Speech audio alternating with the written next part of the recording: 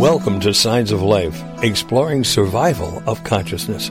Brought to you by Forever Family Foundation. On the web at foreverfamilyfoundation.org. I call your name. The echo is haunting. The echo is always the same. I call your name. The echo is haunting. An echo can never be changed. So I call your name. Your name. Hello and welcome to Signs of Life Radio. I'm your host, Bob Ginsberg, and our guest tonight is Dr. Mo Hannah. And before I introduce Dr. Hannah, a couple of housekeeping notes. Let's see. The summer raffle is in full swing, where you can win a reading with one of 5 certified mediums of Forever Family Foundation. So it's $5 a chance. And if you'd like to have that opportunity, you go to the events page of foreverfamilyfoundation.org and you can register. Our grief retreats, and by the way, tonight's guest is a fixture at them. So some of you, if you've been to a grief retreat, chances are you've seen Dr. Hannah. Our Connecticut retreat is filled and our California retreat is filled. But just as a heads up, in 2 weeks, we're going to be opening registration for our Florida retreat, which would be in January. And then, more retreats to follow after that. And then we have a couple of great webinars coming up, one this month, one next month. So you can also enroll in those by visiting the website. So that's out of the way. Dr. Mo Hannah is a full-time professor of psychology at Siena College and maintains a private practice as a clinical psychologist in the Albany area of New York State. She's on the academic advisory board of Forever Family Foundation and is always volunteering her services in many capacities, and she uses her knowledge constantly to help support those in grief. She's the co-founder of the Battered Mothers Custody Conference. She has authored or edited a number of books, articles, and presentations revolving around many psychological topics, including grief therapy. She's trained in eye movement desensitization, reprocessing therapy, EMDR is a lot easier to say, induced after death communication, which we'll touch upon tonight, and the cognitive behavior approaches, among others. The website is MoThereseHannahPhD.com. Well, welcome to the show. It's a pleasure, as always, to talk to you again, Mo. Thank you, Bob. The feeling is always mutual. Yeah.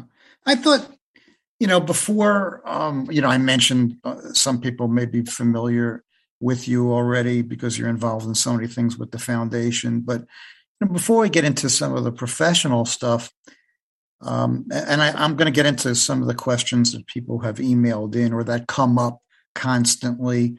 By the way, if you out there, wish to have a question for Dr. Hannah, you could call into the show.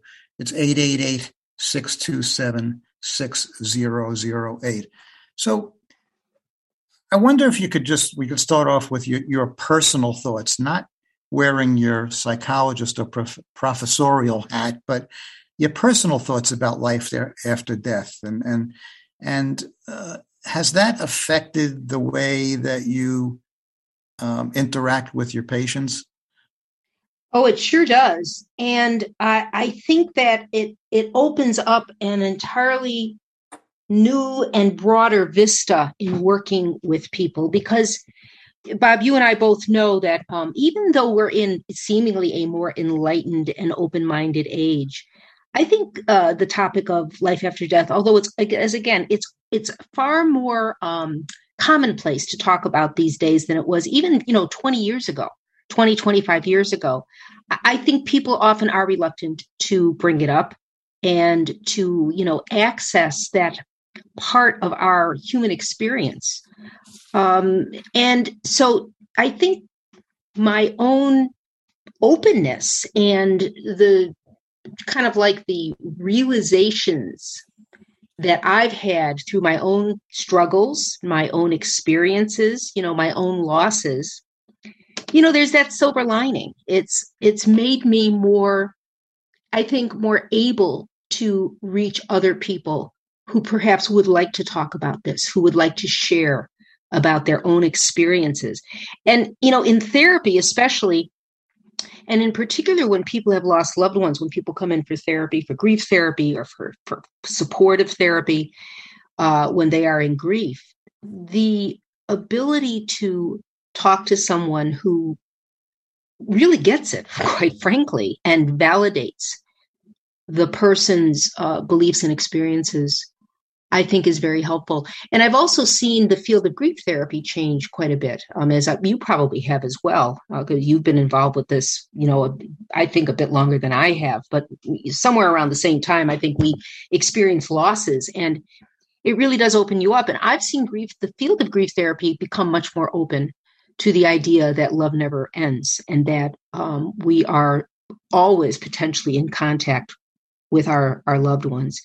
And I agree. I agree. I mean, yeah. I've seen it change over the years.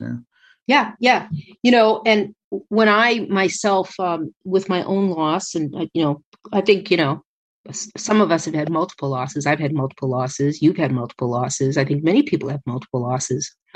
But when I've received what's called more traditional grief therapy, about 15 years ago, quite frankly, I did not find it helpful.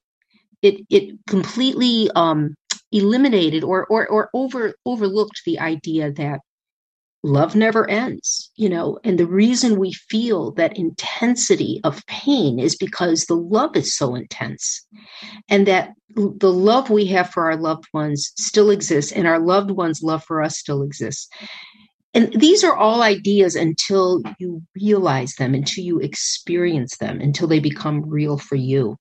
Mm-hmm. So there is that silver lining that when you've been through these kinds of losses and you have integrated those losses and come to some sort of spiritual connection with the person that has passed, that is something you can sort of emanate out to others and hopefully foster in others, and at the very least be open to in others.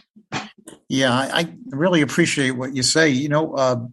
Very early on, I before the foundation, I went to one or two grief counselors, and there's a difference. Then you sense it right away, and whether the therapist or the mental health professional, when you bring up something involving life after death, whether you could see it in their eyes and their facial expressions, whether they are just humoring you or whether they truly understand and believe what you're saying. And having somebody sitting before you that really understands it, both from your own studies and your own personal loss, it's like somewhat imperceptible, but it's picked up immediately, I think, by the person being counseled. Absolutely. Well, most communication is nonverbal. So right. Yeah. You're really getting at that. And I think there is a certain communication that a person who is in grief gets quite immediately as to whether or not their therapist or the person that's trying to help them is going to be responsive to that. And quite frankly, not just responsive, but really encouraging of the person, of the bereaved person to explore that whole realm and to stay connected or reconnect with their loved ones. So I think it's just an essential element of transforming grief into something that we can live with and learn from. Yeah. As opposed to it crushing us and destroying us. When I think back at some of the questions that we get asked a lot in our work, is people say that they're having thoughts and experiences that should not happen in so-called normal people. Yeah. And then they say, how do I know if I'm imagining these things or if I'm going crazy? How do you respond to that? I say, trust your instincts, trust your gut. I think it's very common for people when they do have these experiences, and I'm not talking about mediums, I'm talking about the average person when they have these experiences. And I know this was true for me at the very beginning, and I quickly learned no longer to do that, but to just trust those signs, trust your instincts, trust your intuition, because we all have it. And the more you trust, the more open you become. And the more open you become, the more you experience. Yeah. And so that's what I say to people. Yes, of course, you're going to question, because we have that logical part of our mind that always wants things to be linear and black and white. And then there's that other part of our mind that is more intuitive, and more holistic.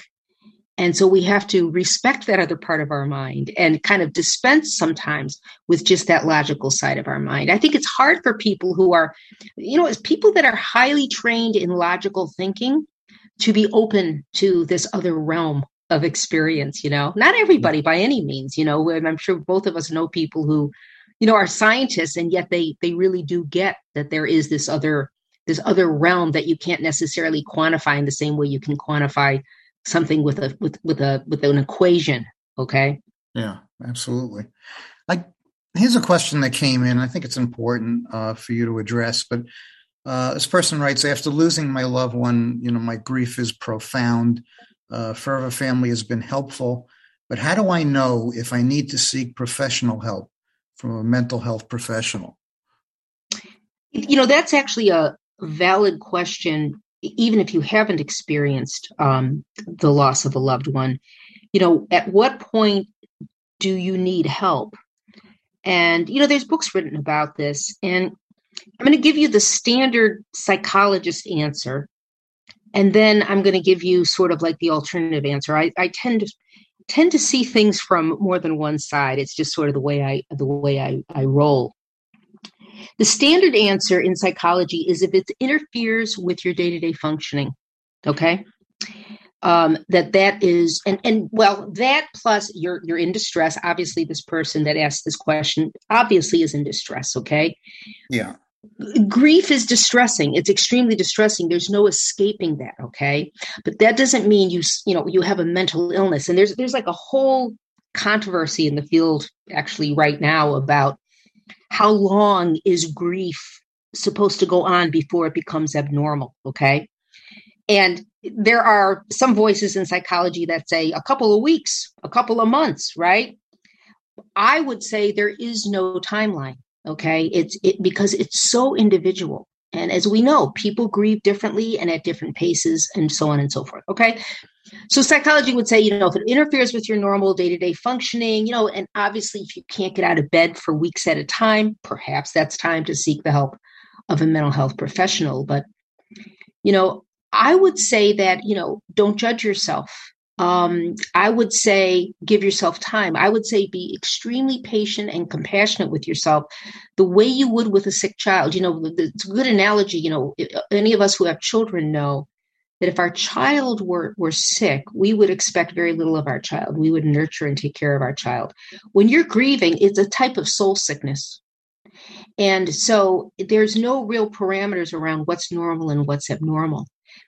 If you feel like you don't like the way you're operating while you're in this grieving period, certainly going and talking to somebody, unless that person isn't skilled. I wanted to say it won't hurt, but it would hurt if the person weren't skilled or if the person were not responsive or sensitive to your own system of thinking, right? If you're open to the afterlife, by no means would I suggest going to a grief counselor or any counselor that isn't open to the afterlife. So maybe if you feel the need to talk to somebody outside of your family members, sometimes the family becomes exhausted by their own grief or by the grief of one of their members. And so you want to go talk to somebody that is not in the family, somebody that's a little more so-called objective. Okay.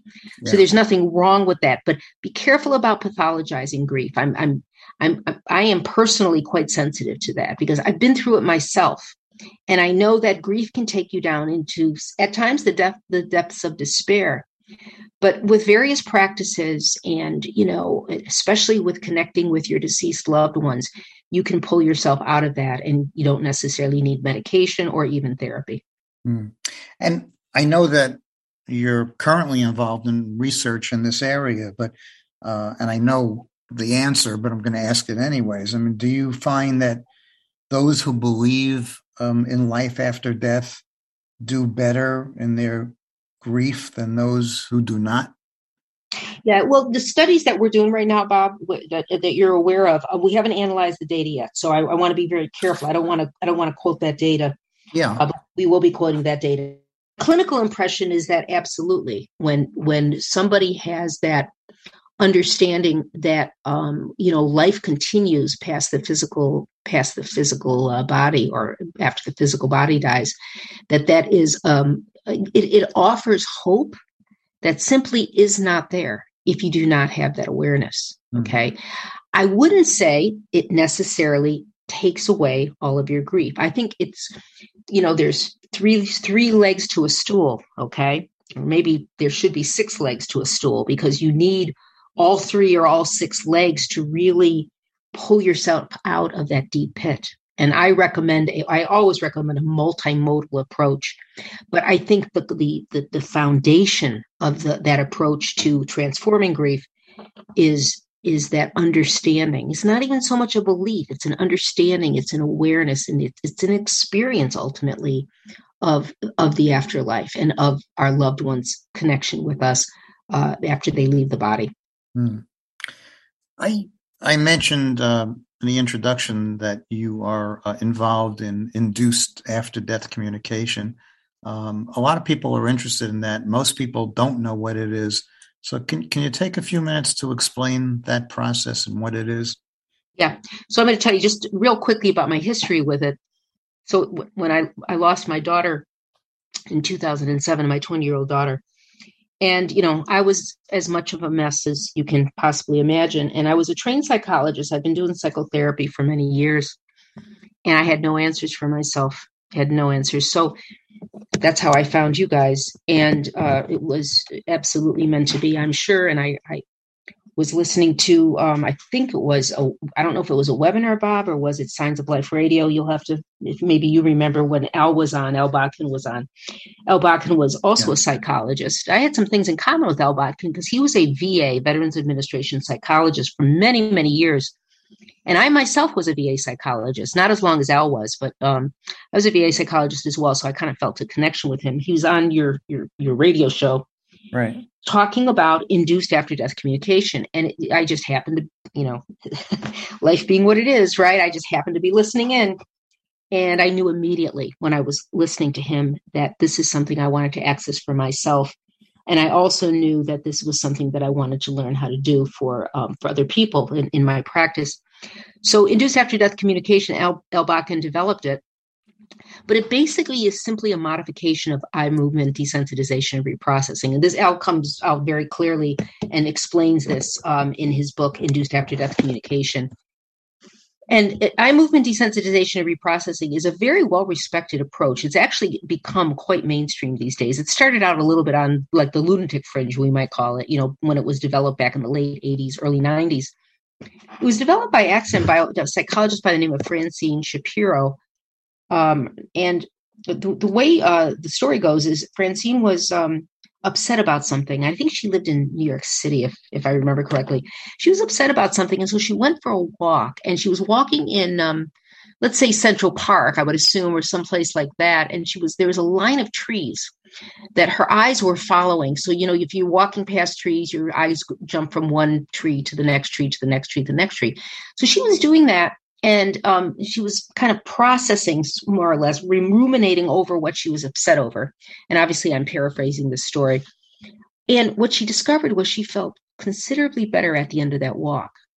And she kind of put it together. I mean, obviously, you're going to feel better after taking a walk than that. But it wasn't quite like that. It was more than that. And she sort of put it together that what she had been doing was moving her eyes back and forth while she was thinking about what was upsetting her. And this led her to develop this approach called eye movement desensitization and reprocessing. So the eye movement part is you move your eyes back and forth. That quite simply, like, if you're thinking of, like it's not hypnosis. So I want to be careful. EMDR is not hypnosis by any means, but if you think about, a hypnotist waving that pocket watch in front of your eyes and your eyes go back and forth and it makes you sleepy. Well, EMDR does something similar, only it doesn't really make you sleepy. That's not the effect it has on the brain. What it does is it basically exercises both hemispheres of the brain.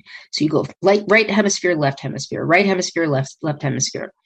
While you're doing that, the eye movement, so you're moving your eyes, desensitization and reprocessing. So the desensitization means you're thinking about what upsets you.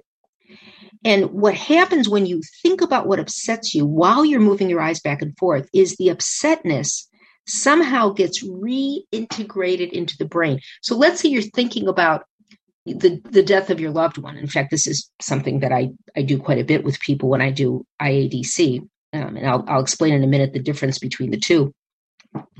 So you're thinking about, say, that moment when you learned your loved one had passed on, or perhaps like a dear friend of mine just a couple of weeks ago lost her beloved husband and he died right in front of her. Okay. So these are the kinds of experiences many of us have had, unfortunately. And, when you think about those experiences, it's extremely upsetting. Okay. With EMDR, as well as with IADC, you think about that experience while you're moving your eyes back and forth. And what it does, something that happens in the brain, we don't really understand exactly what the pathway is, but it's as though the brain is reprocessing. That's the reprocessing part, EMDR. It's reprocessing that experience and it's placing that information that's sort of, in a sense, stuck in the brain. When you're traumatized by something and you get these obsessive thoughts and obsessive memories and ruminations, the EMDR causes the brain to reprocess and reintegrate that information. And so that the trauma goes down, the traumatic feelings go down, the anxiety goes down, okay? And so that you now, it's like your brain has taken that information and put it in its proper place, okay?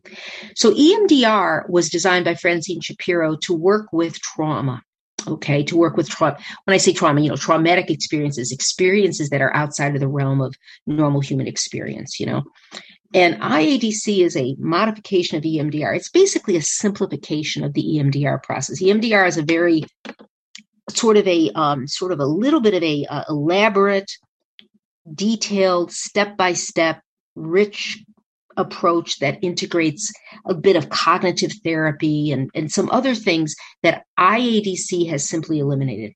And what IADC basically does is focus on two basic emotions: sadness or fear. So these are primitive emotions.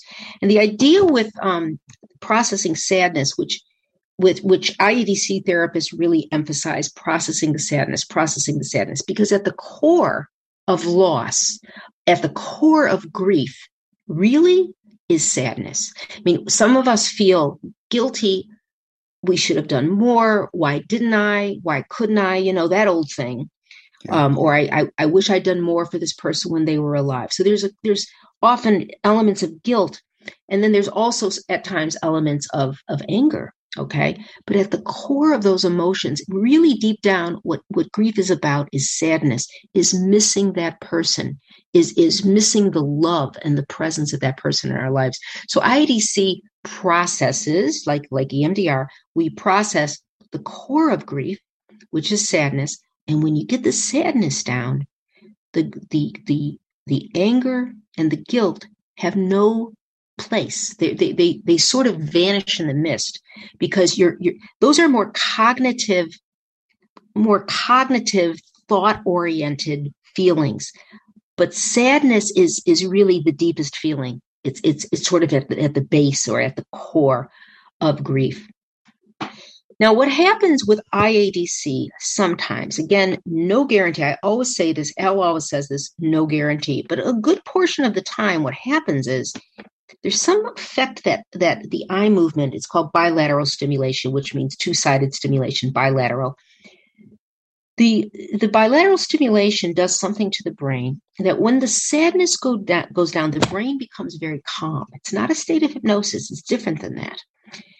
And when you're in that calm state and the sadness has lifted, somehow we become more receptive to signs and to contact with our deceased loved ones. There's something that happens. And mediums have actually explained this. I've heard mediums talk about sort of a similar phenomenon, that when they raise their vibration, in a sense, in other words, when you're really in grief, you're deep and dark, you're angry, you're disgusted, you're hopeless. It's kind of a low vibration. But when you release all of that through IADC, it's as though your energy lifts up. It becomes lighter. Your frequency raises. And the mediums talk about how when they make contact, they raise their frequency. And that really makes sense to me. So what happens is a little bit of a parallel to that when we're doing IADC. The person's frequency is able to be higher and lighter, and it makes contact with our deceased loved ones easier to achieve. Mm. And it's fascinating. And as you say, it doesn't always work, but it works in a large percentage of people.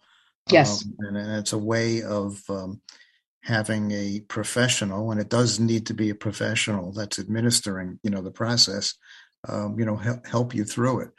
We have, there are some callers that maybe it's time we take a call. We have Angela on the line. Hello, Angela. Hello, Bob. How are you? Okay. How are you? I'm trying to do the best I can. That's all we could ask. We knew each other in our previous life in the insurance industry, if you remember me. Yeah. I thought I recognized the voice. Yeah. I have been going through a lot. 4.5 months ago, I lost my daughter to alcoholism, my youngest daughter. No, I'm so sorry. Oh my God. And not only that, but in 4 years, I lost my only sibling, my brother, to ALS. I lost my father. And like I said, 4.5 months ago, I lost my daughter. And, as I was on hold waiting to speak to you, you kind of covered a lot of things that I was going to ask, but the main thing is that I do see a psychologist now, and I am on medication. It's people... I'm sorry, go ahead. No. People, they all say, got to go on for your other daughter and, your husband and your family. And, I feel that some people, a lot of avoidance because they don't know what to say. But we had a great relationship. We told each other we loved each other all the time. But the guilt is just killing me. I think because as a mother, you're supposed to be able to help your children in whatever way you can. And although my other daughter, and I tried everything we could to get her help, for her to go to help, she thought she could control the drinking, and she couldn't. And she happened to drown in the bathtub, which was a terrible thing. But I can't get by this. I feel like I don't know. I don't know what to do. The grief is the worst, and I pray every night that I get some sort of sign, because I do believe there's an afterlife. I definitely believe there's an afterlife. And people will say, I got this sign or I got that sign, and I'm not getting any signs. And I don't know if it's, like you said, because of the sadness that I just can't get over. And I just, don't know what to do. I know it hasn't been that long, but it's just not getting any better. So, Angela, my heart goes out to you, and I get it. I really get it. as a mother who also lost a daughter, and my daughter took her own life. So you talk about a recipe for guilt. Yeah, you talk about a recipe for guilt. But the guilt is misplaced. We all have our own destinies. Okay, this is something that I sort of learned through my own experience. We all have our own destiny. We all leave this planet, I believe, whenever we're supposed to leave this planet. That's just my own personal take on it. Okay, I've heard mediums say the same thing. When it's your time to go, it's your time to go. Your time. I believe that too. Yep, absolutely. And the last thing your daughter wants for you is to sit around feeling guilty about her. That is the last thing. Ask any medium. Your daughter does not want you sitting around wallowing in guilt, even though I do get it and I understand where that's coming from. Okay. The guilt is totally pointless. And it probably is one of those emotions that's not that there's anything wrong with your emotions, but guilt is more than emotion. It's really more of an attitude. It's more of a thought. It's almost like an obsessive thought. It's like, I should have. Okay. And it's sort of like backward control. And that's another topic that we don't really have time to get into. But I would suggest you really work on releasing that guilt, okay? Because you'll turn a corner when you can do that. Releasing the guilt because you did everything you could. You loved this girl. You loved this woman. You did the best you could.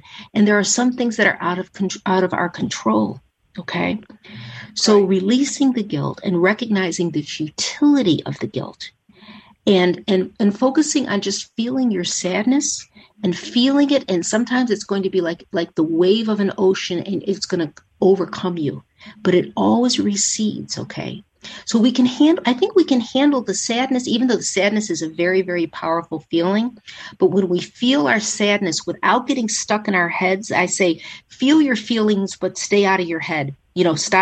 Stop turning that narrative over and over and over again, because that narrative, I should have, it's my fault, why didn't I? That narrative is what really keeps us stuck, okay? You think go ahead. After you were saying about speaking to the psychologist about life after death, do you think that's something I should speak to her about? I mean, it wouldn't hurt to open up the topic. I don't know your psychologist, obviously, and everybody's different as far as their own belief systems. But I think that exploring that realm and also working on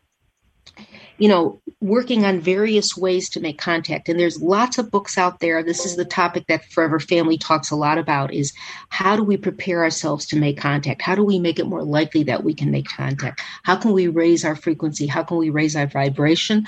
All of those things would be good things for you to practice. I think talking to a psychologist is fine, but by no means, it's maybe one leg of the stool. But if your psychologist is not open to your own beliefs, then you might want to think twice. But again, I don't know your psychologist. Your psychologist may be a very fine professional. So on the website, I can find books. You suggest books, yes. But they're on the website. Okay. Yeah. Bob. We've got. There's a list of books on the website. On the foundation website, there's by category. There's recommended books. Hopefully, one day, Angela, maybe you could make it to one of our retreats. I think you'd get a lot out of it. Well, I'm going to. I believe it's the Zoom one on the 26th of April. Well, that's a webinar. I mean, you might find that's that a webinar. I'm going to be there, we have these weekend retreats across the country, and a lot of people get a lot out of it. Well, I almost signed up for the Connecticut one, but it was during a bad time. There'll be more. All right. Well, thank you. We're so sorry for your loss, and I'm sorry for yours as well. Well, thank you. And, yes, all of us. Thank you, Angela. Thank you so much for sharing that. Thanks for calling. Thank you for talking to me. Okay. Yes, thanks very much. Bye. Mo, there was a follow-up question from somebody that said that for many of us who experience multiple spontaneous after-death communications, the contact wanes after a year or so. How successful was IADC at reestablishing meaningful communication for people like us after several years?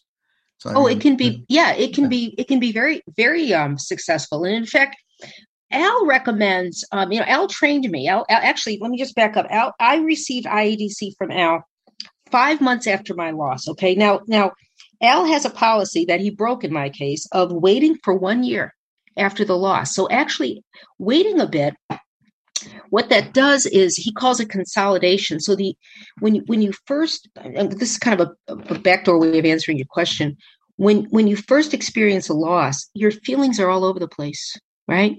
You're discombobulated, really, and you have many people have anger, they have disbelief, they're in shock, they're traumatized, they're sad, they're guilty. All of these different feelings are there's many pieces, as we say, of the grief. And over time, and I've observed this in myself, I've observed this in my clients, that over time, those pieces kind of get consolidated into primarily sadness and longing, which is kind of related to sadness. So Al normally recommends that people wait a year before getting IADC. In my case, he was very kind to do IADC with me at 5 months, but I was in so much pain. It was almost like I couldn't take it anymore. I really needed something, and it really helped me tremendously, even at that point. And I had a very powerful after-death communication myself during that experience. So the length of time, if your grief has been, for 2 years or 3 years or even longer, that doesn't change the effectiveness of IADC. And in fact, in some cases, depending, on the individual, it can really increase it, because the grief is consolidated into primarily sadness. Okay. That's for the average person, and everybody, of course, is different. So remember, it's about, it's not just about IADC. IADC is a wonderful treatment. I find it very effective. Obviously, no treatment is effective for everybody. That doesn't exist. That also doesn't exist for medical treatments, as we well know. Not everybody responds to the treatments the same way. But it really does help. Now, let me make a quick point. Even when somebody, during the treatment itself, even in those cases when people don't have an after-death communication at that point in time, they are still helped by this treatment, because it brings the sadness down considerably for most people. Yeah. For most people. Okay. So absolutely, I do believe that it can be helpful to people, no matter how far out you are from your loss. Over the years, I don't experience it much anymore, when I'm involved in, with FFF members, but on the outside, I find that sometimes the bringing up the subject of life after death to people who are mourning is interpreted as saying something hurtful, as if the suggestion that their loved one could still exist in some form diminishes the depth of their grief. Do some people become defined by their grief? That's a danger. Yeah. That's a danger. In a related phenomenon is being afraid to let go of the grief. That's a pretty common phenomenon. I think we've talked about this at various retreats. And I recognize that. I remember going through that myself, although I kind of got it that, no, it's okay to let go of this grief. It's okay to feel good. It's okay to just feel the love. But the grief is sort of a bond with the deceased loved one. So we feel the grief because this person was connected to us in the physical, and we want them so badly to be in the physical. So the grief is almost like that connective tissue with the person who passed. And so I really distinctly remember that moment, not so much the moment, but the juncture I was at where, it's okay to let that piece go. Okay. And so I think that's an important thing for people to remember. You don't need the anguish in order to feel the connection. So it may be unfair of me to ask you this, but totally on a personal level, do you personally believe that there's a purpose to our physical lives? Oh, you mean like a meaning and a purpose? Yeah. As opposed absolutely. To random, yeah. I absolutely do. Now, I can't in any way, shape, or form pretend to know what anybody else's purpose is. Okay. Yeah. I believe for me, there's a purpose. Okay. Sometimes I'm not sure I like that purpose, but I certainly have a conviction that that is the case. And it probably is, I believe, the case for all of us on this planet. I think we're all here for a reason. Now, that sometimes pisses people off when you say that, because sometimes people really feel that life is purposeless and meaningless. And I'm not here to tell somebody that they should believe that their life has meaning and purpose. That's not my right to say that. Right. That just is, that's my own take on it. I mean, I would love to hear what you think about that as well. Well, I have my own theory, and it's too long to get into here.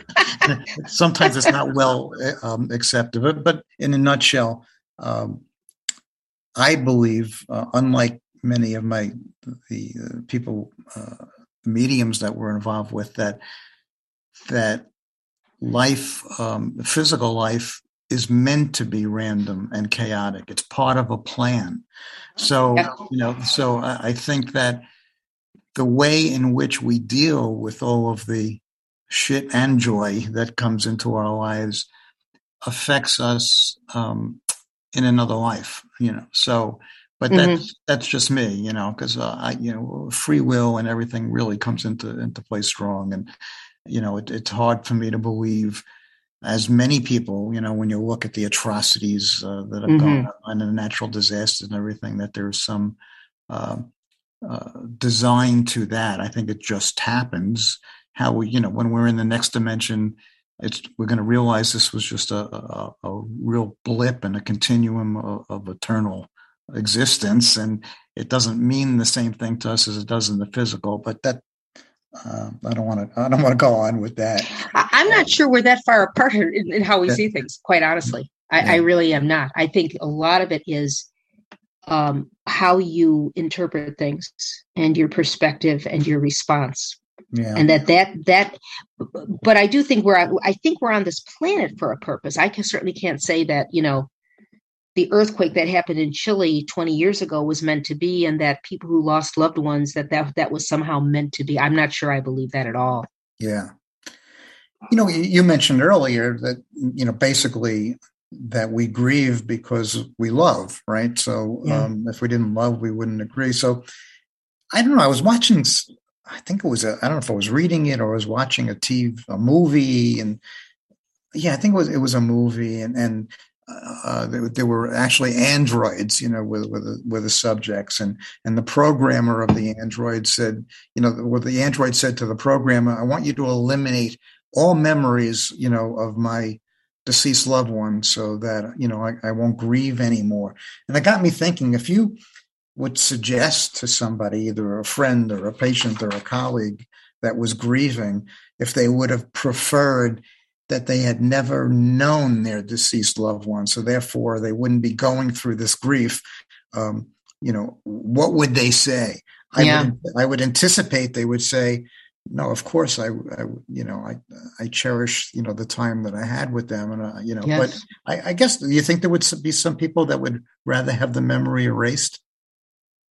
Nobody that I know would want that. I think it is normal and natural for us to love. I think we were built to love, and without that love, yes, of course, we wouldn't have the grief and we wouldn't have the sadness. Look, here's the interesting thing. A parallel, sort of, is marriage and divorce. And, a lot of people, they say about 50% of divorces and 50% of divorces, 50% of marriages and divorce. It's probably some, sloppiness with that statistic, but say give or take. Okay. That's a lot. That's a lot of divorces. Yeah. When you walk down the aisle, you don't think you're going to be in that 50%. Okay. And so you go through this, you go through an intense relationship with somebody enough that you want to marry them. You might even have kids with them, and then you end up getting divorced. Okay. And I do a lot of couples therapy, as you probably know, and work with people also who are going through this. And it's a type of death. It really is. It's a type of death. In fact, some people kind of sardonically say that, depending upon how the divorce goes, that they'd rather their partner had died than go through this divorce. Okay. Because but it is a type of death. And yet look at the number of people who repartner after divorce. Look at the number of people who, remarry after divorce. A lot of people do. Not everybody does, but a lot of people do. Okay. Which is sort of they say it's the triumph of hope over experience, but it is sort of like choosing love again, choosing to take that risk again.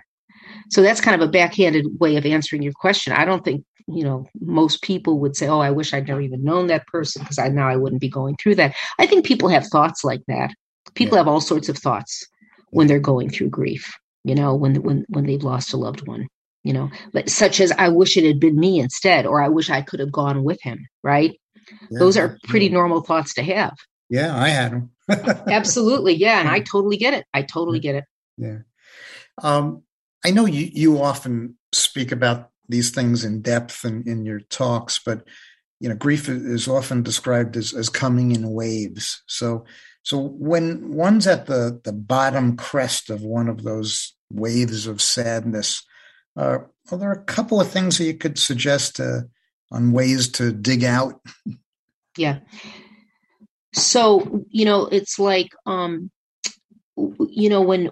you're in the ocean, I'm not a big ocean swimmer, but I know enough that when, a wave is going to overtake you, you dive into the wave, right? You dive into the wave. You don't resist it. You dive into the wave and then it washes over you. And it's kind of like that. It's a good analogy.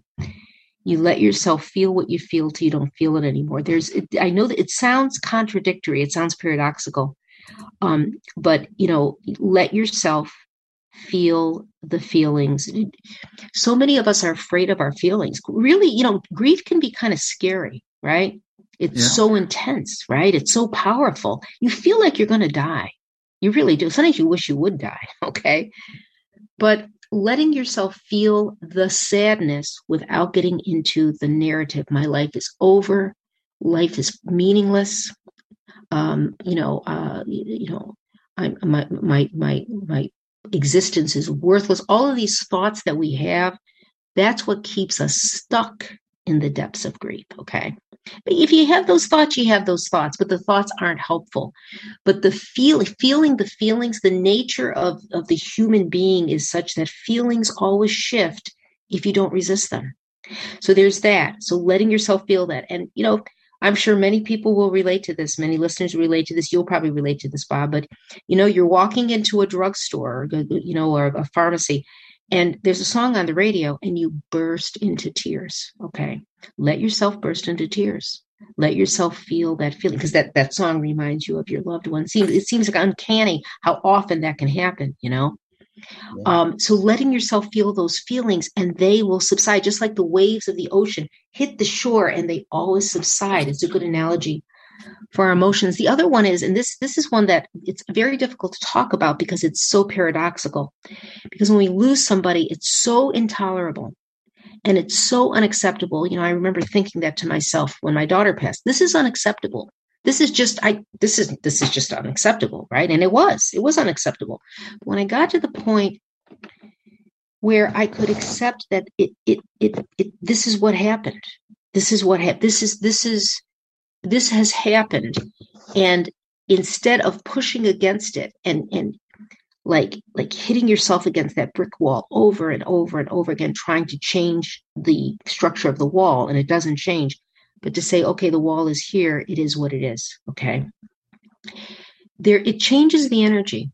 It changes the energy of your grief. It lightens it. Eckhart Tolle talks about it puts space around the grief. So the grief is not just pushing at you and filling you completely up and causing you to crumble. You put a little space around it. You put the space of acceptance around it, and it makes it bearable. And I found that was really a turning point for me. And it took me a while. I mean, I knew it intellectually, but I couldn't bring myself into that place emotionally. And then as I began to sort of, kind of edge my way towards that, I found that there was a lifting, there was a relief. Mm-hmm. And I remember the physical pain of grief and how that motivated me. It was literally like if you have a headache, a bad headache, you'll do almost anything to get rid of it, right? It was kind of like that. I felt like I would do almost anything to get rid of this physical pain of grief, that it was intolerable. And those two things that I just mentioned were operative in really helping me to inch out of that place, And that doesn't mean that now life is fun. It made the intolerable tolerable. It made the unbearable bearable, and it gave my life, some meaning and purpose again. Okay. Thanks for that. I know we only have about 5 minutes left, but we have David on the line from Australia. Okay. Hey, David. Hi. Hi, David. Yeah. I just got a quick question since you've got 5 minutes. That's great. Yeah. Dr. Hannah, what is the ADC you had? When I was receiving the treatment myself? Yeah. Is that what you're asking me? That is. Yeah. So I want to be careful when I say this, because ADCs come in very many different shapes and forms, okay? So I don't want people to think that this is the way to have an ADC. There are many, many ways through all of our different senses, through our 5 senses, we can have ADCs, okay? Probably people, see things, hear things, sense things, feel things. But mine was very visual. It was actually, honestly, quite honestly, it was like my daughter's face, surrounded by light, appeared sort of, it's kind of hard to describe this, but it was like a vision of her. And it was her face surrounded by light. That was my experience. Okay. And what's interesting is that image never really left me. Once I had that image, and it was right at the end of treatment, that's when the ADCs are most likely to happen. It's when you get the grief down. We call it getting it to a 0. So if it starts at a 10, you get it to a 0. Hopefully, not everybody can get it to a 0. Maybe you can only get it to a 2. But I was able to get it during that treatment to a 0, and that's when it occurred. And I can't explain it. All I can tell you is that was my experience. And that really, that image has stayed with me. If I close my eyes and go into meditation, that image comes back to me. This isn't something I usually share because it's very personal and it's very individual, and everybody has their own, the place in their heart where their loved one speaks to them is very unique and very individual. Well, thank you for sharing. Yeah, well, thank you for sharing. That's yours and no one can take it away. That's right. Yeah. Okay, be well, David. Thanks for calling in. Thanks for calling, David. You're welcome. Bye. Bye. We've got only a minute or two. You're so knowledgeable about these things. Like, I'm afraid to ask you another question because we're going to be looking at a time. But you can ask me anything. A quick one. What are your thoughts about the stages of grief model?